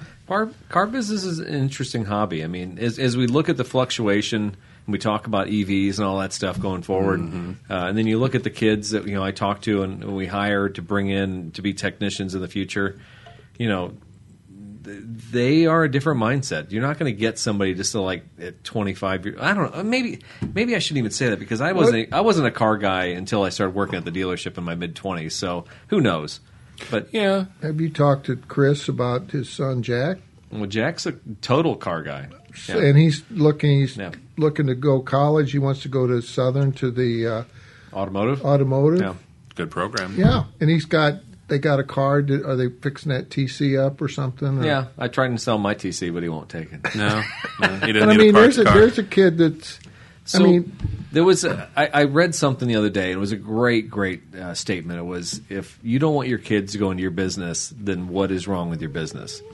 And so, Whoa, that's a and great headline. it's a great headline. So and I say, I'm like, I don't want my kid to do that. I don't want him to do what I'm doing. Or Duran says, I don't want my kid to be in the car business. I'm like, I mean, why are we saying that? What do we need to change, or what do we need to do because it's not a bad business. What is it about what we're doing that we don't want our kids to do? And it gets into a whole thing about vocational. And and we could go down this rabbit hole, and I know this show is going to get really long, but I had a friend of mine who was like, vocational suffered and this and that, blah, blah. And I'm like, the reason vocational suffered is because a lot of people from the 50s and 60s who worked blue-collar jobs always said, I don't want my kids doing that. Yeah. And if you're a mechanic, even if you're a mechanic right now, and you're 50 years old, and your body hurts, and your knuckles are, you got arthritis, you're like, I don't want my kid who's in college right now to be a mechanic. So we have to figure out a way to make sure that those, these jobs still look attractive to young kids today. But there's certain skills, certain aptitudes that, what's the alternative? Sit in a cubicle and get carpal tunnel? Dude, how horrible would that be? Or, that's work. What you do. That's what I do. So, what's the alternative? Work in a call center and talk to people all day? Or, stand behind a counter at a retail location, which, by the way, retail is dying in so many aspects. There's a place for everybody. And I think everybody's job, no matter what you do, it's important. It matters. But you have to be good at it. You have to be skilled. You have to be trained. There has to be some level of respect for education to get you to that point. Mm-hmm. Even if it's, I want to say, like an entry-level job, you still need to rock that job. You can't just show up and expect to get a paycheck and not really do a whole lot of work. But I don't think Jack, he generically, or not generically, what's the word? Organically got in, because they're hunters. He does all. Not like his dad does. No, I agree. His dad's not a car guy. Sorry, Chris. But he does. He's not. We've tried to get him to participate in off-road stuff. He doesn't care. Just not so he's not getting it from his dad. He got it organically. Sure. My kids never ever did I ever say to any of them, other than my daughter, just to tease her, say you ought to get in the car business. They organically wanted to do it. Yeah. Or didn't want to do it. So that's, that makes sense. It's going to be interesting to see what happens in the future. And like I said, your family is a great kind of example of, you can be around it, but doesn't necessarily mean you're going to want to be involved with it. What's we talked a little bit about the early days of online, advertising and sales in the automotive industry. What is some of the biggest threats or worries to I always say like the traditional dealership model in the future? Because that's always, when you talk about other industries, I always talk about disruptors and, all these different models. And, Amazon could do this tomorrow and sell hamburgers, and McDonald's will go out of business. It's just crazy stuff. What's one of the biggest challenges facing the traditional automotive dealership today, do you see? I think that there'll always be car dealers because of our service department. And, I look at the leads all day long, every day. We get leads from all over the country. And if you got the right car, and we personally don't try to sell cars out of our area. We want to keep them for our market because cars are hard to get right now. But it's so difficult to get people to come in and buy a car online. Maybe 1 out of 100 will take the car sight unseen, but that's a rarity. And the whole model of ship it to you and they'll come pick it up and service it. That's why I think that the Ford Lightning is a electric truck will outsell the Rivian, because there's a whole system of Ford dealers, and the Rivian. Where do you go if your Rivian breaks down? What happens then? Do they send a guy to your house? You call the support line and hope a guy can show up, a chatbot. A chatbot shows up. Yeah. Well, if he can do something there at your house, that's great. But if it needs to be hauled back somewhere, God knows where it goes. That's the whole thing. So I think we sell cars because of our service department and we've been here a long time, and we just traded for a car the other day. 45 visits to our service department. Every one of them was here. And that person comes back. I see it every day, just and every time they're getting anything done. Everything, yeah. Yep. Now there's something to be said. Ford Camry with a one-owner title. Oh, that gal, yeah. That girl, you know her? I dealt with her Friday night. It was 5:20 on Friday, and I was like, please let me leave. Oh, I'm sorry. We used to be open till 8. No, I handed it off to a salesman. Wait, service used to be open till 8? Oh, sales used to be open till 8. No, trust me. It was 5:20. I handed it off to Nate in sales, and I said, all right. God, when I was in the business, I never even got a scheduled day off. Trust me. I always laugh all the time because I worked 8 to 8, 3 days a week. Monday, Wednesday, and Friday. I had Thursdays I was off, but Tuesday was 8 to 6, and then we worked every Saturday 8 to 5. And That's a schedule. Anyway, that is a schedule. No. With the COVID, now we're closing at 6 every night, which is fine. I mean, if nobody's business, no business come, but we used to be 8 o'clock every night. Yeah. Oh, well, it was 3 days a week, and then some of the dealers were. It was weird. Pure dealers were 8. But who would Tuesdays, come in? Thursdays. Who would come like? Would anybody really come in at 7:45 and be like, "Hey, I'm going to start shopping for a car"? I think the process is a lot more streamlined than it was back when I was a salesman. I mean, so much people know what they're getting financed for. They know what they're looking for. There's not this whole song and dance or rigmarole of 4 or 5 hour transactions. When Bernie was a salesman here, he would wear them down. Bernie El Camino. He would spend 5 hours wearing them down. He talked. Wait a minute, is that a nickname or his real name? Escamachacho is what we call it. Anyway, so Bernie would pull out like his wallet and like flip out 20 pictures of his kids and his grandkids, and he would sit there and tell you all their names. He would wear you down. He'd take you back to his office. This is like Glengarry Glen Ross.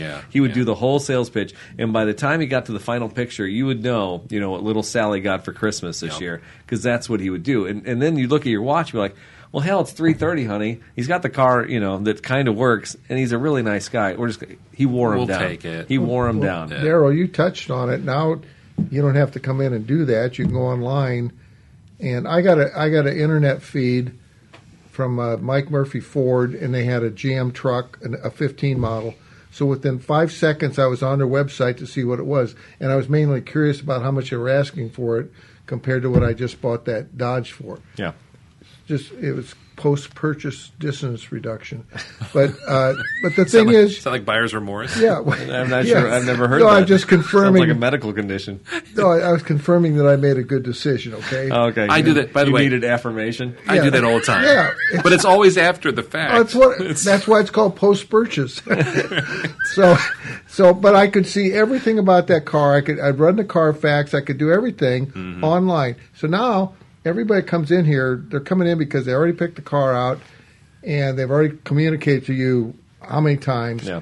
And we've sifted through all this stuff. I look at every lead that comes in and I put my little comments in there. But it's all good. It's good because when they come in here, if they come in here on a Friday night, they're here to buy. They're serious. So, exactly. Yeah, because nobody has to go out and kick tires anymore because you can do it all online. Yeah, So. that was my philosophy when I was a salesman. If it's snowing and blowing out there and somebody stops to look at their car, they need a car real bad. Nobody's out just casually shopping when the weather's really and bad. With the COVID too, when people are said when everybody's scared to death, if they're here, dude, they're here to buy a car. They're not. Yeah. Well, it's still one of those things that's essential. It's essential to have. Just like if your washer breaks on the middle of a weeknight, like you're going to be at Best Buy. If you can't get Benson's or someone to fix that thing, Right. I guess we're buying a washer, honey. Let's do it. Which I just had a great experience with Benson's. That could be another pre-show for another future.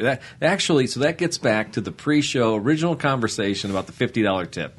Okay, so Here it comes. All right, so we have this conversation with some friends. Say we're going to go out to dinner and we're going to drop a $50 tip because we want to just show the Christmas spirit. And if 3 couples do this, it's $150 for this waitress, and that'll make her night, and she'll have the Christmas spirit. Well, after talking to my wife, our washing machine broke down, and I didn't realize what a torturous chore this was going to be. I'm like, I'll just buy a new one. Well, a new one's $1,200. I'm like, ours is only 10 years old. I don't really spend $1,200. So I called Sherman's. Sherman's like, yeah, we can send somebody out there. It'll probably be 2 weeks. And then by the time they get the part and everything, it might be 3 weeks before this is all done. So just letting you know, you might want to come in and shop. That's their whole bait and switch. Did you buy it at Sherman's? I don't remember. Previously, when I had They called them, they couldn't find it. Yeah. Okay. They looked it up, and then Benson's looked too. But anyway, so I called Benson's. That's another local place in Pekin. And I called them. They're like, oh, we can get out there on Tuesday. It'd be $75. I'm like, I don't care. That's fine. Whatever. Let's do it. Yeah. And I said, is that applied to the repair? And like, yeah, whatever. And they could lie to me. I don't care. I want my washing machine fixed. My wife has already told me now. We're 3 or 4 days into this. This Starting process. back up. Oh yeah. Let me tell you, laundry's piled up. I'm not going to a laundromat. Yeah. So the Benson guy comes out and he figures out. He's like, "Oh, it's a pump motor, and I'll get back to you. I think I can get one here. Yeah, whatever." Okay. I'm optimistic. Well, it takes 2 or 3 days for him to get back with the estimate. In the meantime, we go to the laundromat in Morton. Ange and I haven't been to a laundromat since we were in college together at Western back in 1990, 1991. Memories. And yeah, right. and we don't know what we're doing. You got to go preload a card. You got to put some cash in there because they don't want cash. They don't want you to have cash in all these machines. They probably get ripped off. But I can tell Is that you, why they do it? I think so. Yeah. But the Morton laundromat is the nicest laundromat I've ever been in my life. Really? I mean, you could eat off the floors. It's that nice. Oh, it's nice. And the gal looked at us like two helpless children over there trying to figure out how to load the cards. We didn't know which machines to use. We're like, we literally looked like, we were terrible. Two little lost sheep. Yeah. And so she took pity on us. Nice gal, some tattoos. So I knew, she'd seen some stuff. And they let her in Morton? Anyway, yeah, right? But anyway, she helped us out. We loaded 5 machines. And she's like, next time you come in, you just do one machine, does everything. But she was super kind. And she was patient. And Angela went back another day because she still had more laundry. We had so much friggin' laundry after 2 weeks. How many people live in your house? You run a hospital? Just 3. Just 3. All right. But Angela said, she goes, why don't we take that $50 and give it to that gal? And There you go. And at the same time, I said, the guy who looked at our machine and got back to me, the price was $400 to repair the washing machine. I'm like, you know what? And that guy too. So that's our Christmas present. That's who we're giving the $50 tips to. Yeah. Those 2 guys. That's awesome. I have a question. Did you know the waitress is she like your regular waitress? No. Just This was going to be a random event. Okay. It could have been fine, but I can tell you after I went to the restaurant on Friday night and she was okay. But she was not $50, and she didn't care about my table. If she cared about the table, I'd been like, if it was Debbie or somebody you know all the time, yeah. hey, at Rail House, something like that. Yeah. Absolutely, yeah, So- yeah. And my barber, same thing. I have a washer/car story. Oh, all right. Our washer went out. We went to Sherman's. We got a new washer, and I was talking. I sold Jack and Sharon Sherman a car back in 1908. It was a Chrysler convertible, a LeBaron convertible. It would have been 86 maybe. Okay. And I bought it back from them when they moved to Florida.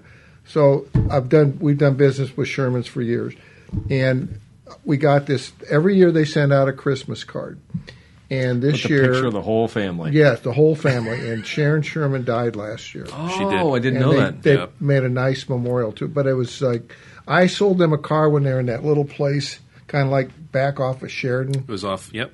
off a house off Sheridan. Back when he was still working at Silco. Yeah. And they were Yeah. they were the nicest people, and I think Paul Sherman does a tremendous job. He does, and we yeah. bought some stuff from Marcia. No, yeah, Marcia. No, Yeah. is that the daughter? It's the sister, I believe. Yeah. I think. Yeah. No, they run a good operation there. And I'll tell you what, anyone who works in any kind of any capacity where they fix stuff in your home, anybody who's going to people's houses Oh nowadays, God! Imagine what they see. oh my goodness. I see people's cars. I can't imagine their homes. Yeah, exactly. Who gets stuff fixed now? We didn't even check. I mean, my wife, we had a bunch of rugs. I think one of my kids' dogs came over and peed on the rug, so she threw them and she got them off.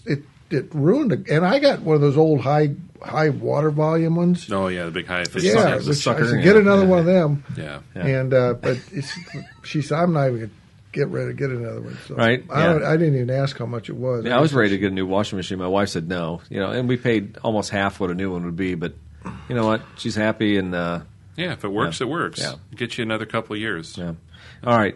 Now we're 20 minutes on this next segment, so this show is done. It was self-indulgent. Now it's become even more indulgent. It's the washing machine show, and I would actually listen to that podcast. We're probably the only washing machine podcast on iTunes, right? I I agree. made mine a washing machine / car story though. Yeah. But it's all I mean, mechanical. We yeah. appreciate all good You bring- hand-built mechanical. You bring a items. dealer principal on, a guy who's owned a car dealership for just a few years, Mike. Yeah. We could talk about a million different things. We're talking about washing machines. K cars. We talked about the Shermans. Yeah. Those people are, think how all the years they've been in business, they've survived all the big box stores. Yep. Their website scrubs the internet hourly. Yep, and checks do some price God comparison. bless Paul Sherman. You know what? It says something when a local place like that, family-owned business, appliances, electronics, can outlive Circuit City. That's trust. Yeah. That comes down to trust because I only call Sherman's or Benson's because I don't trust whoever the kid is who's been hired this last week. Kevin at Best Buy. Yeah. I fix things. Yeah. No offense, What'd you Kevin. What'd you do before that, Kevin? Yeah, that was. You know that the sales Stocked team, vending machines. the sales team for the TV stations used to go to Florida to call on Jack and Sharon. Their budget was so big, and probably still is. yeah. It's just, but they promoted. So I get. You can't watch a YouTube video now without Paul coming on and going, we scrub the internet hourly. Yeah, or listen to Spotify Spotify, or Rhapsody or whatever your flavor is. And they were on that platform First, years yeah. ago. They were on Pandora. Totally agree. They were on Pandora before anybody was. Yep. So. No, that's but it's at the core of that is a group of people that just bust their hump, and that's you got to respect that. But that's How would you like to? I'd hate to have to look at Big Buy or Best Buy and all these Costco come to the market and all this other stuff, and you got to compete against them. They do a great job. All right. We need to kill this show. Jeepers crow. Me too. Merry Christmas. Merry Christmas, Yeah. and what's let's go around the table real quick before we sign off. Right. What's your wish for Christmas, Mike Ford? Would you have a wish this year for the world or for Santa Claus? Jeez. Nothing. I'm glad you threw it at him first. Yeah. I did. That was wrong. It sounds too commercial if I say wish we'd get more cars, but No, it's not. I think a lot of people have that wish. yeah. We got the Corolla Cross in today. Our stripped down Betty Corolla Cross, but that was okay I because heard we got a new Tundra. You got a new Tundra. I and walked we- right and past we got a new it. Tundra, but Yeah. we got a new Corolla Cross in last week. It was like loaded with everything for like $33,000. We got a stripped down one day, all wheel drive Corolla Cross for $25,000 MSRP, and I'm like, that's a hell of a car for Toyota to have an all wheel drive little hatchback car. Oh, Yeah, that's a good great price. car. So I was thrilled with that. We get more stuff like that. That's going to be awesome. I'm trying to get everything we can. I look at him like he can do something about it. Make some Yeah. calls. Shake some trees. Our guys are doing a good job. We're getting the inventory in. We're pre-selling it. I cannot believe. Daryl goes back to when I first got in a Toyota dealer. We sold off the sheet, the inbound sheet. Now we're selling off the computer. I bet you we've got probably 75% of the cars we got coming in are already sold. Wow. And the best color, you know what the best color is today? The number one selling color? White. No, available. That's an old Toyota joke. Yeah. I want this color. Well, we got the best color there is. Available. I know you wanted black when this one's white. Yeah. It's available. Yeah. Okay, I'll take But it. I really want green. Oh, well. Yeah, well, Yeah. the best color is available. Although I did switch 2 cars. I switched a car for two good customers today. I got the cars. They weren't the colors they want, but the computer switched them, so we're all good. Oh, cool. So Not bad. I won't, Not bad. anyway, Inventory for the world. That's Mike's wish. That's we appreciate that. Toyota inventory. Yeah, Doing good work. He's What like about- he's like Jeff Bezos. Except not at all. What's your wish for the world, Eric, on this Christmas Eve?